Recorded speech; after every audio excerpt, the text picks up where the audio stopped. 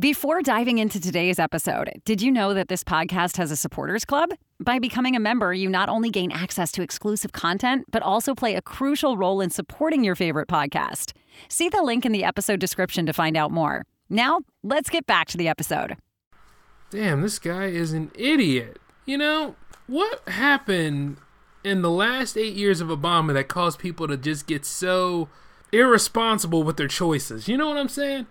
Like, as I sit here nowadays and I'm looking to see what he hasn't done, because he's done pretty much everything. Like, you know, this is crazy. This isn't making America great again. This is coming in where it seemed like things were settling. You know, not exactly the same way as Obama promised, but it was good. You know what I mean? It was a strong foundation to build off of, despite the nation being divided. This man comes in, catches everybody at their lowest, gets voted in by, you know, ill-informed people that think he's going to do for them. He's really screwing America over right now. And you know what? You're on the right show for me to describe it on. Welcome to the J-Man Show here on J360 Radio.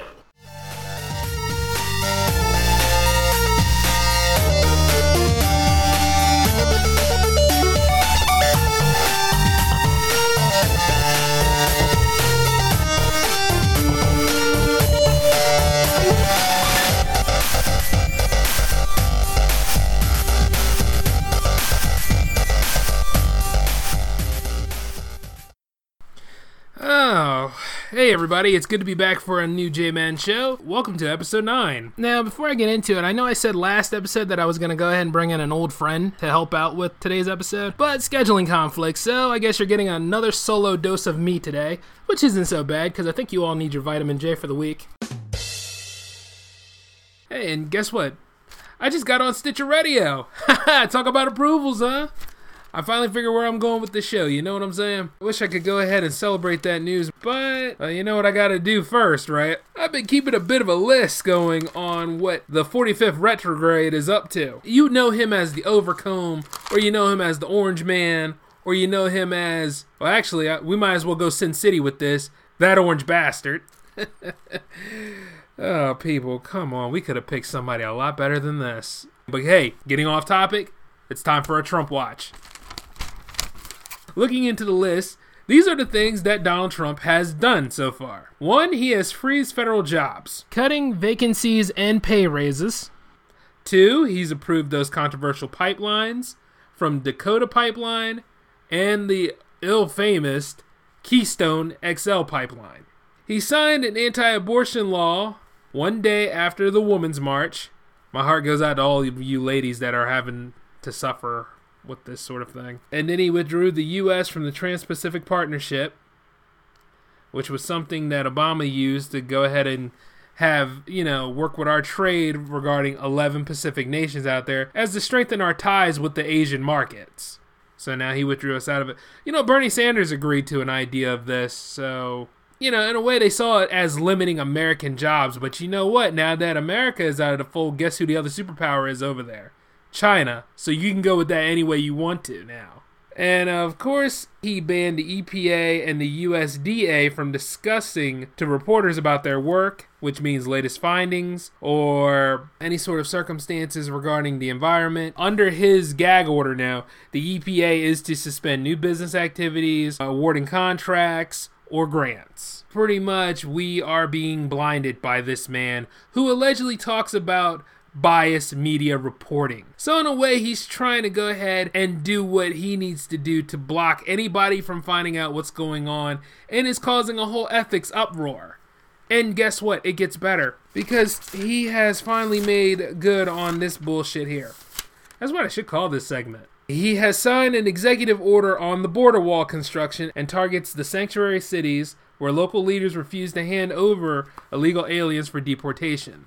Yes, this whole thing right here is really making America great again. Now, I like to think on the realism of things here. This is bullshit. This is exactly what it is. This is pure bullshit. You know, I don't know what has gotten people so mad and thinking that this guy is their hero and this is bringing back jobs. It seems like more of a blockade than anything. Any sort of progress that was made during the Obama administration, I can't even call it an administration. I'm going to call it by its given name, Incompetence Inc. So whenever I refer to Incompetence Inc. on this show, you know what I'm talking about. Whenever Incompetent Inc. comes into play, they are going to go ahead and try to make Obama look like a failure by undoing all the things that he proposed against. Now, I can only imagine what will happen when net neutrality gets back into the fold. Oh yeah, this is my way to prove something to everybody by doing something different and going ahead and... Yeah, I can't talk like the guy, so I'm going to go ahead and try to be, symbolic to what his BS ideas are. So if it looks like a shit emoji going on that's painted orange, there you go. Oh yeah, this is my way to show all of you that I get it done. I'm the get it done president. Wrong. This is not how you do it, folks. I mean, the way he's going about it, yes. Does it empower America? Maybe in the short run, but in the long run of things, we're going to have to do a lot of catching up again by throwing us out of these political spectrums. You see what I'm saying? The market is not the same way it used to be back in the 80s. The old ways are no more. You got to get with it or get left behind. It's just like understanding that, yes, there are other races and cultures out there, some that you don't understand and some that you would probably like to appropriate. But since you're not about that life and you want to shut things down, or those of you out there that think that this is your time to be racist, yeah, I feel sorry for you.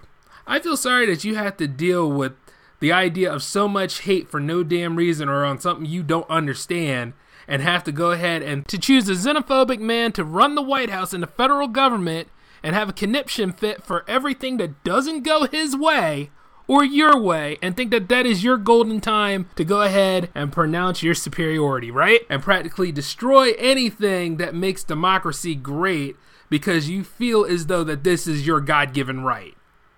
Well, it's not. And if anything, you are wasting your time. And it's not right. We're all going to be screwed over in the dark because you just couldn't handle it. Diversity is a very beautiful thing.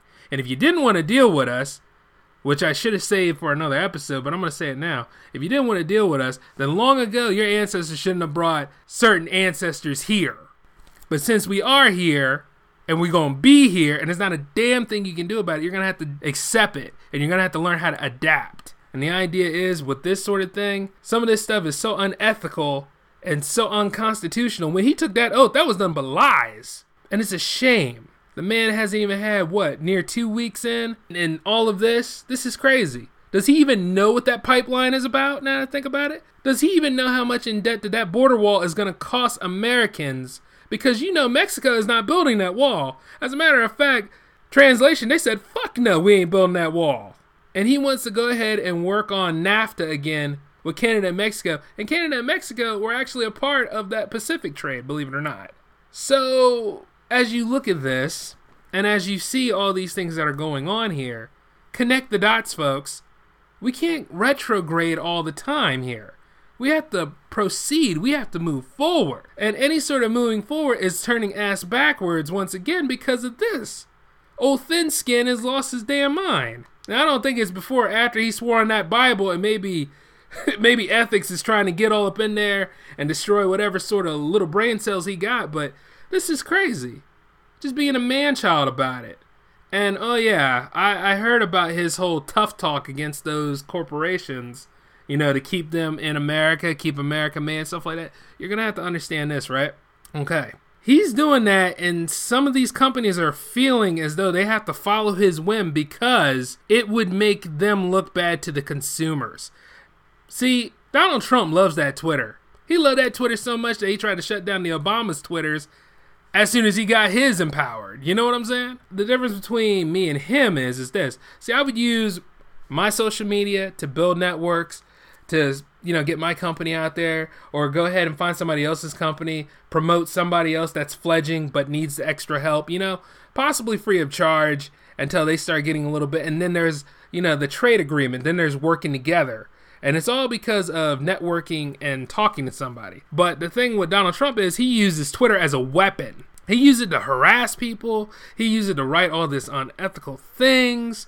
I don't know whether he thinks that that's his way to keep in touch with the people that he has absorbed into his cult of personality, for lack of better words. But the idea is this, is that the way he goes about doing this stuff, it is completely immoral. And it doesn't make any sense, especially when we are supposed to be, the United States of America. When I started being of the age to work, right? I never once had a problem with somebody of a different descent than I am getting a job over me. You know what I'm saying? Because they have the skills that I don't. So you know what I did to be competitive? I stopped bitching and learned those skills so that I can use them for my own. It's kind of like, you know, what education should be about. You're supposed to learn these things, different cultures and, you know, different aspects so that you're able to function in this global market. If you're only able to function in just an American market, there is no just American market anymore. And even if it is out there somewhere, because I'm sure I could be wrong about this, and I'm allowed to be, it's probably small, null and void, and might have things in there that are made by China or Indonesia or any country out there who are actually specializing in using their raw materials to make these things. You know, Pepsi's not American anymore. It's global. You know, the same thing with Coca-Cola. The same thing with a lot of these companies. And they might never come back. And even if those jobs did come back, they wouldn't last long for us. A lot of us, you know, what happened was there had been a freeze going on during the Bush administration where people just weren't retiring and they just weren't moving on with their lives. And then there was the whole, you know, not giving people raises. This stuff was there. And now that you got Donald Trump in there, and Donald Trump's all about money, I guess, everybody's like, oh, he's a businessman. He's a businessman. He's a businessman. Let me tell you something. The man had 4 bankruptcies. And not only that, while he was campaigning, right, one of his casinos had issues. And it was the Taj Mahal Casino back in New Jersey. And that issue is still going on. So I can only imagine where you all were brainwashed. No, well, not all of you. Some of you paid attention as much as I did. Because, you know, honestly, Donald Trump ain't going to do for somebody like me. Because I'm still in the working class. Now, if it's somebody who's rich or up there at that upper level, oh, they're going to be fine. Or if you married into the family, you're going to be fine. But for those of us here at the working class that had to bring home, you know, our $200 to $300 net pay, you know what I mean? And I'm just using random figures, but, you know, around that much to go ahead and try to get ourselves together and hold tight until the next pay week rolls around. He don't give a shit about that. He don't know anything about that. He never had to work like that. You got to know the background of the people that you elect into these positions, especially if they're the face of the nation. And he's the face of the nation. A long time ago, you know, I wouldn't mind if it was the Donald Trump that was still in New York. I wouldn't have to put up with him. But, you know, now that it's the Donald Trump that is the 45th president of this country, and it doesn't look good. We could all have done better. And nowadays, oh, this is making America great again by making America isolated by building a wall that would cost around like 15 to 20 trillion to put us in debt. You know who's paying for that fucking wall? The working class. Those of us that want to retire at a certain age or move on with our lives, or we're already in a dead-end job that don't go nowhere. You know what I'm saying? And we're barely making that amount. Sure, you're going to talk about the jobs that he's bringing back, and that's a quote on that, because that can go away anytime. You got to stop thinking in the short term, and you got to stop thinking in hindsight, and then you got to also stop thinking in terms of cart before the horse. You know, you got to think about this. What new trade can you learn? What other skill set do you have for the rest of your time? See, I'm primarily a filmmaker, but I also had to look into different mediums too. You see what I'm saying?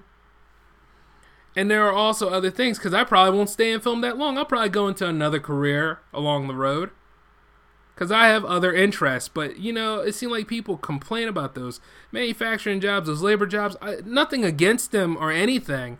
But, you know, when I did my documentary of Which Way Was Up, there were a significant amount of jobs that wouldn't even be available anymore due to the lack of raw materials, due to finite resources. Like, if anything, America needs to get away from oil.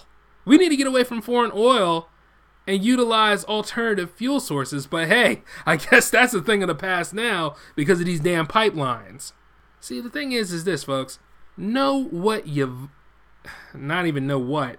Yeah, because I can't really call Donald Trump a person. But I want to say this much. Know who you voted for. You know what I'm saying? Really take the time to study your candidates. Study these people so that we won't be shoehorned into something like this. Because this is going to take a while to fix. And not to mention, like, some of the tidings that we have with certain countries and stuff. Does he know that he has to be diplomatic about these things? Does he know that? If he does, well, please let me know on the Twitter at J360 Productions. Oh, I wouldn't mind. You know what I mean? I wouldn't mind if he said something. It still wouldn't change the fact that the man has been pretty much saying one thing, doing another, and selling that snake oil. And needless to say, Jay is not fooled by the snake oil. And until he starts acting more presidential and being more diplomatic as like how number 44 was back in the day, the man had class despite all the hell thrown at him from people left and right. And you don't see him complaining about biased media, so what's this guy's excuse? He's 70 years old. I don't see him ever changing. He's so set in his ways and so all about his life because the thing about it is, all he was in his tower up there in New York. You know what I'm saying? Or had his little reality show that, after a while people got friggin' tired of. And it was to the point where, it started becoming Celebrity Apprentice rather than, The Apprentice. So at the end of the damn day, this doesn't prove anything to me. It just goes to show that, even though somebody says something that you wanted to hear, doesn't mean it works out for everybody. That's politics in general. But it also means this. It doesn't mean that it's the thing you need. You need something better. And this is the result of all of those ill-informed who soaked into this and put him in office. So now we're going to have to grit and bear it, but I'm not rallying behind him. Not at all. He doesn't even have his title really from me. I'm just saying the title as courtesy to all of you. And if you got to pick a side in this thing and stand for a cause, the best way to stand for a cause on all of this is just be like this: resist. Especially you ladies out there, you all have it kind of rough now.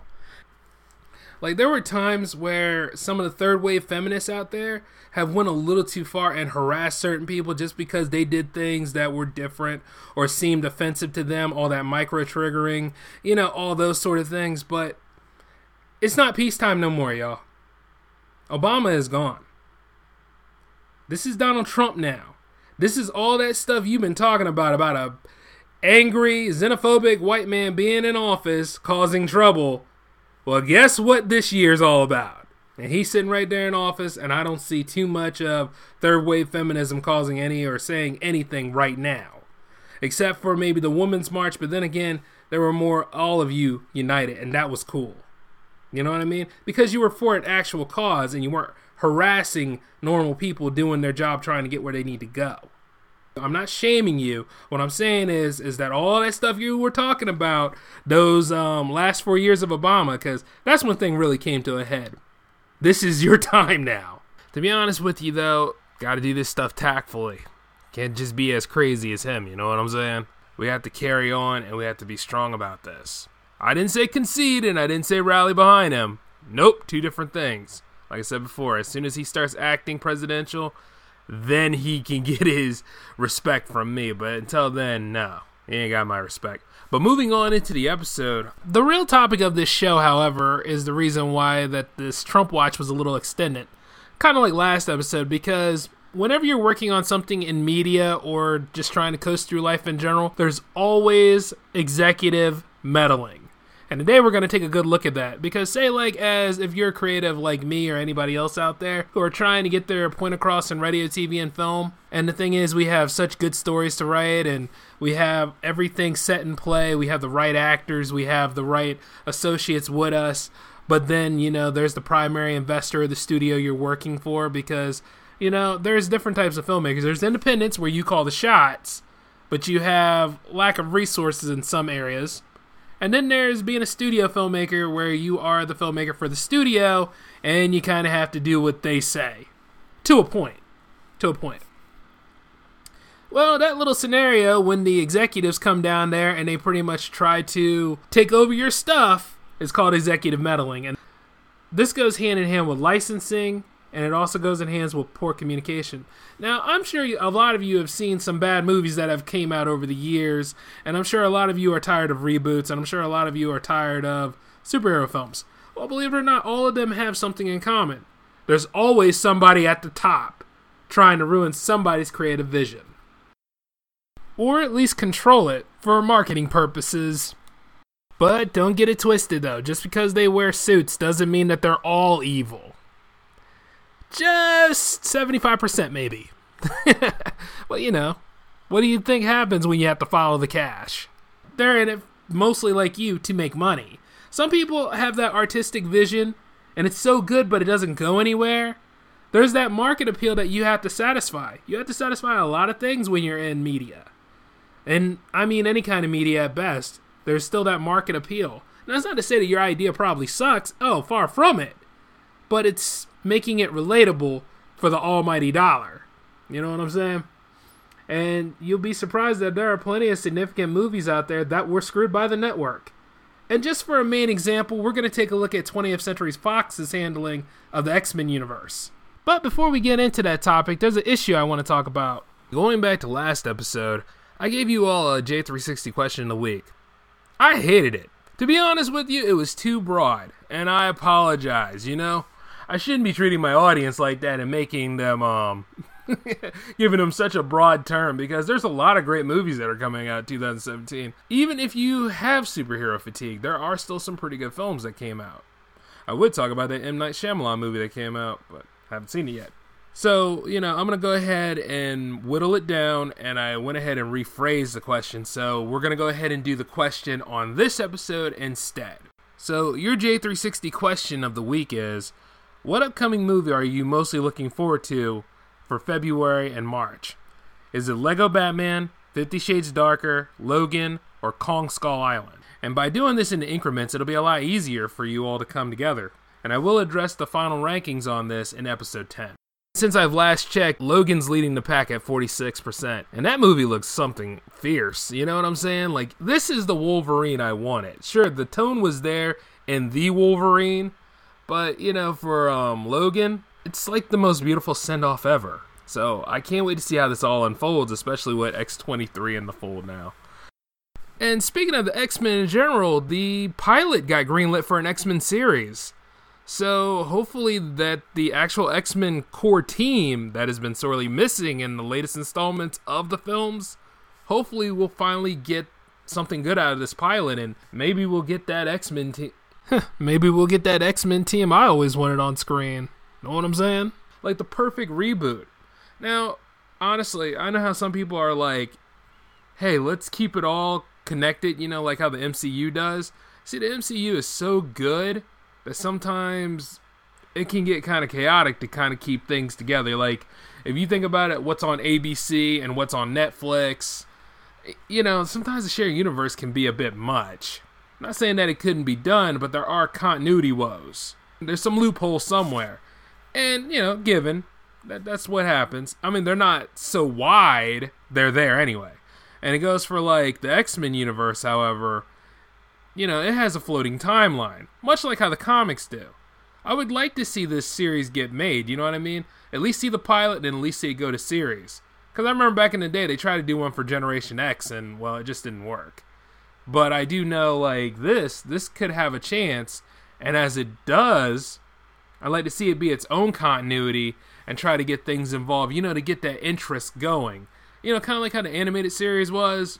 I mean, I wouldn't mind seeing a whole new Wolverine in general outside of Hugh Jackman, you know what I'm saying? And be like, no, this is in its own universe, its own continuity, and it just can do what it wants to do, you know what I mean? It doesn't have to stick with the storylines of the films. Because, the films are, well, depending on who you ask, the films are decent, but sometimes, Wolverine is given the full focus. I would have loved to see a Cyclops and Havoc movie. I would have liked to seen Gambit be a part of that team. I'd like to see Rogue become badass Rogue in addition to being Rogue. You know what I'm saying? I'd like to see a little bit more done. The only thing is that you have too many mutants to use, and you only have 2 hours of a movie to deal with. Unless you are talking X-Men Apocalypse, which a lot of things were underused at best. You know what I'm saying? And that's kind of the only problem I had with it. It was slow, and sometimes it was uneven. It would have been nice if Wolverine had more of a role in that, because they could have played with that a little bit more. But then again, that cameo was, depending on who you ask, was decent. You know what I mean? And at least there was parts from the comic in there with that mask that he had on.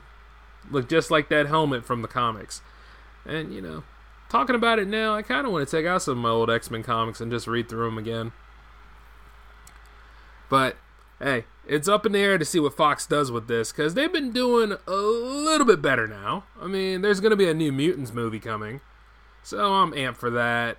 There's going to be... Well, I don't think Mr. Sinister is going to appear in this Logan movie, but then again, we don't need him. We got a whole lot of other stuff going on right now. I don't think we really need him at this point.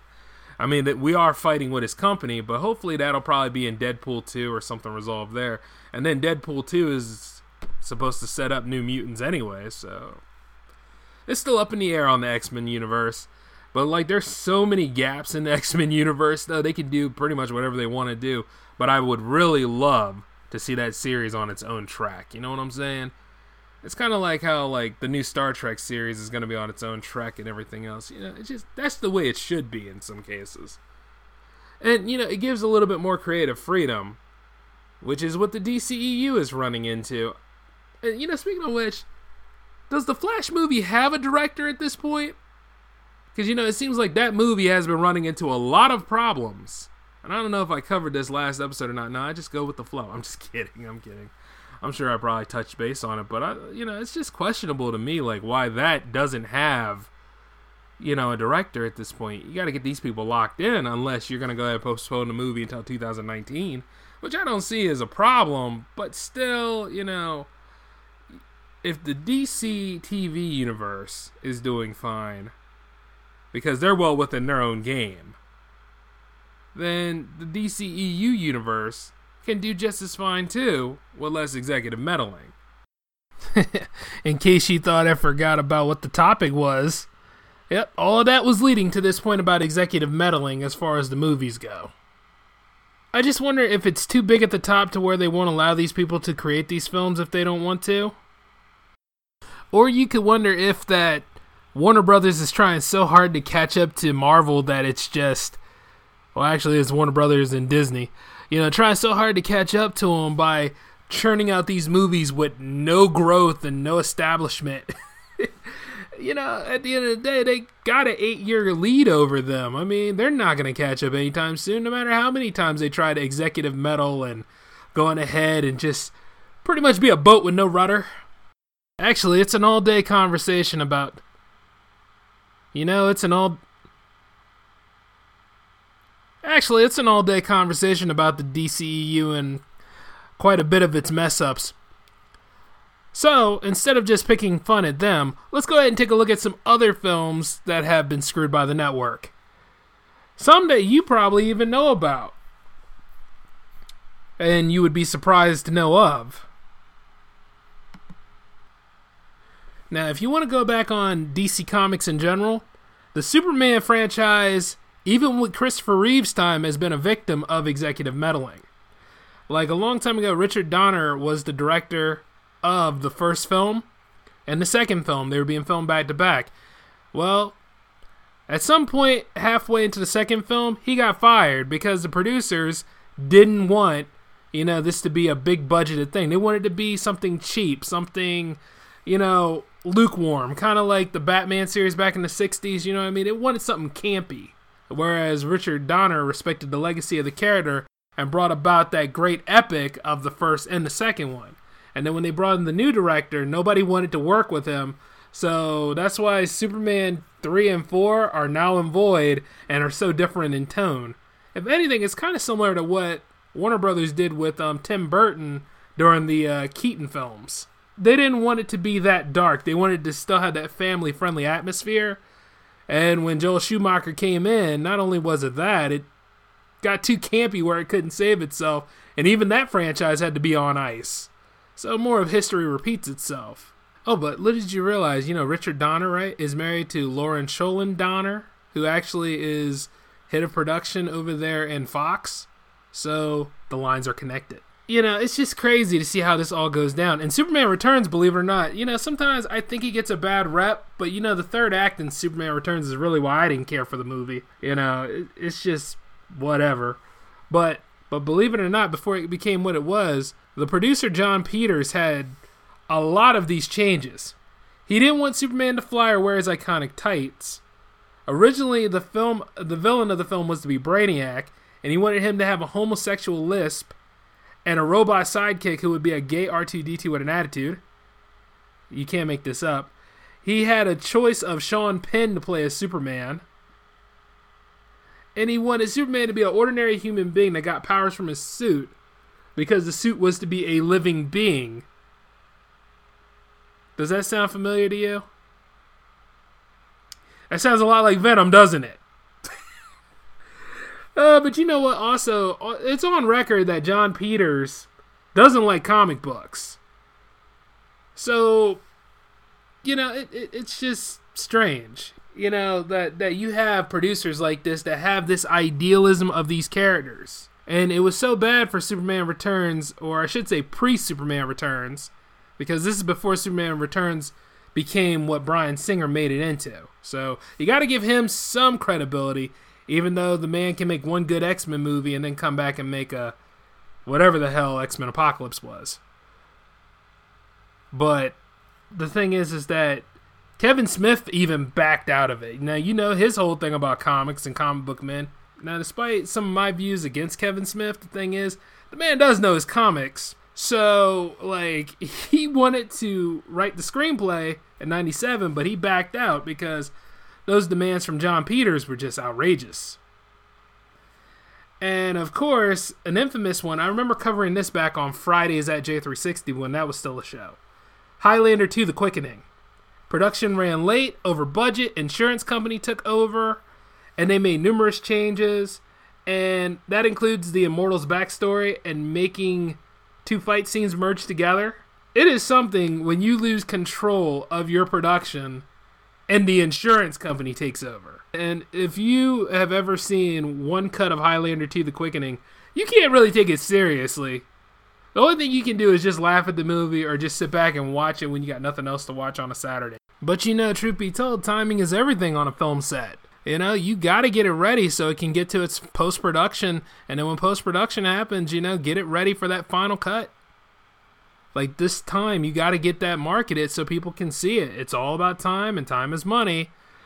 So in that case, you know, your own actors can screw you over. Because The Island of Dr. Moreau was a perfect premise for a film, and the director behind it, it was his pet project. You know what I mean? Well, not pet project, dream project, I should say. Because he always wanted to do one. And he got screwed over by Val Kilmer, because Val Kilmer wasn't reliable for the film. And then the director got fired, earning the wrath of other supporting characters, and the movie was just a complete mess. That's why when you look at it, there are some things that are completely out of tone, and then there are some other things that just... ugh. I think Alien 3 is a victim of executive meddling because, well, the script was trash, and they killed off principal characters from the previous film, and... oh, God. It's coming back to me about Alien 3. Why did I bring that up? Well, like, yeah, I know why. Because six or so directors walked off of that film. And the guy who managed to finish the project, you got to give him some credibility on what he was working with. Because it was to the point, they didn't know what they were doing every day. So they were really just running through the motions with it, you know? So all that you were seeing there, possibly from Act 2 to Act 3, was at best improv. Good improv, mind you, but... that's why it's such an uneven film. And also, I want to go ahead and take a look at a significant one. I always bring up Spider-Man 3 because, you know, to me, it was just one of those lost kind of movies. Like, when it came out, I didn't like it. I thought the original premise of it being, like, the negatives of Spider-Man, you know? Him in the black suit, I thought that was great. I think I may have covered this on another episode, so if I did, I apologize, but it's still a firm example of executive meddling. Because when they try to shoehorn Venom in that film because of marketing appeal, Avi Arad did that. Sam Raimi didn't want any of the symbiote characters in the Spider-Man films at this point. And all that stuff was just so packed in, and it was just like, oh, just ridiculous. You know what I'm saying? And then you can blame the evil Peter Parker scenes all you want, but they were just camp. You know what I'm saying? Like, it was one of them things you couldn't take serious. And, well, if anything to blame, it was Sony on this. And Sony caused such a mess that, you know, Sam Raimi was trying to look at different scripts for the fourth Spider-Man movie. There was going to be a fourth one. But Sony was on a time clock, and he didn't like any of the scripts that were there. So he left the franchise, and you see they had to hurry up and get another franchise going, otherwise it was going to go back to Marvel Studios. So that's why we had the Amazing Spider-Man 2 franchise, or maybe you could just call it a mini bite at best, because it was only 2. You know what I'm saying? And even then, the Amazing Spider-Man 2 wasn't all that great anyway. What with all the cuts and uneven and just it was so bad that even Andrew Garfield said that he didn't care for that film, and they were willing to fire him to find another guy. This is stuff that you have to look up sometime, folks. It's hilarious. They wanted to do a Spider-Verse story so bad that when you saw all those scenes of the Sinister Six stuff, they were going to go ahead and do a Sinister Six movie with no Spider-Man involvement whatsoever. Like, that whole thing is just a void of what could have happened, but you're so glad it didn't happen, you know? And eventually there would be a movie with supervillains in it, united as a team, and it's called Suicide Squad, and even then, executive meddling messed with that too. Just too much going on. But at least Spidey manages to get a rebirth of sorts, because now he's well within his right universe, and he has a movie coming out this year, so...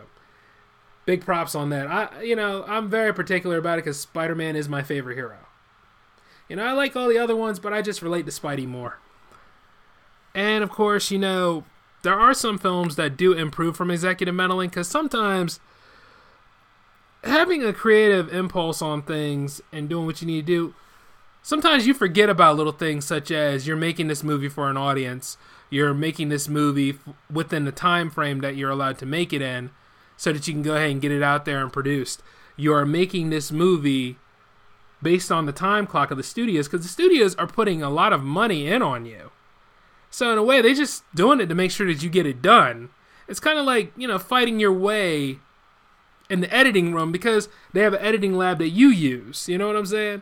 It's not like when you're independent, you get a lot of freedom when you're independent, but when you're a studio filmmaker and you're working well with the studio, you want to be on that clock. You want to be doing what you got to do. You want to earn, your salary for the day, especially if you're above the line. You know what I'm saying? And the whole point of it all is you can handle it if you know how to communicate with people. And if they know how to listen. And then you have to make them listen. Because nobody knows this better than Guillermo del Toro. Or, well, him and a lot of other directors out there. But mostly Guillermo del Toro, because a lot of things that they tried to do, executive meddling tried to destroy Pan's Labyrinth. And Pan's Labyrinth is a good movie. Like, if you haven't seen it, definitely check it out. It is amazingly done.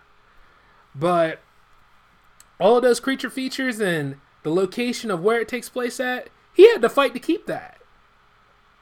And he had to fight to keep Hellboy as a demon, because what they were going to do was make Hellboy into a regular human that has to change into Hellboy when he's angry. They were going to make him like a Hulk-like character.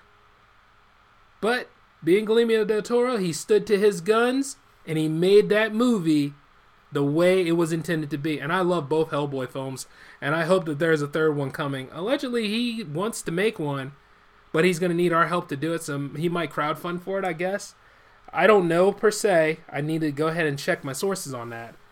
But, yeah. It's just amazing to see, like, all these movies that people talk about and they say they're uneven. Well, the thing is, it might have been destroyed by executive meddling in some cases. There's a lot of films to go through on here. There's a whole listing of them. So, like, do a web search for, like, executive meddling in filmmaking, and you will see some significant stories. And believe it or not, Daredevil's Elektra wasn't supposed to survive. You see what I'm saying? But Fox saw some potential in Jennifer Garner's version of Elektra, so that's how the Elektra movie got made. And they did some significant cuts to Matt Murdock's backstory and his legal career. And if that ending didn't make any sense to you, because they cut that. So once again, for all of its faults, I thought the Daredevil movie was a fun action film. You know what I'm saying? Like, I wasn't going to hold it to the mythos like anything, because obviously they weren't going through the motions with this sort of thing. I mean, they had Colin Farrell in there with a bullseye on his forehead.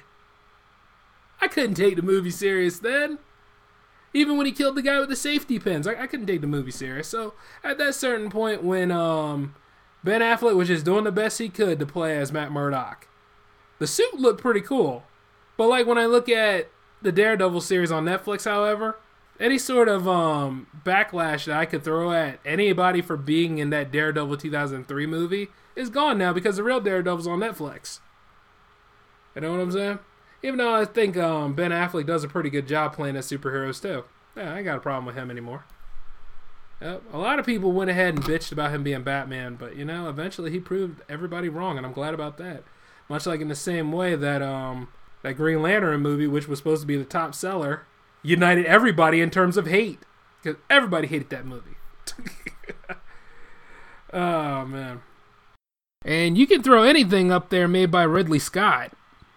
I mean, that man has faced quite a bit of executive meddling. Two of his significant films I know of are Legend and Blade Runner.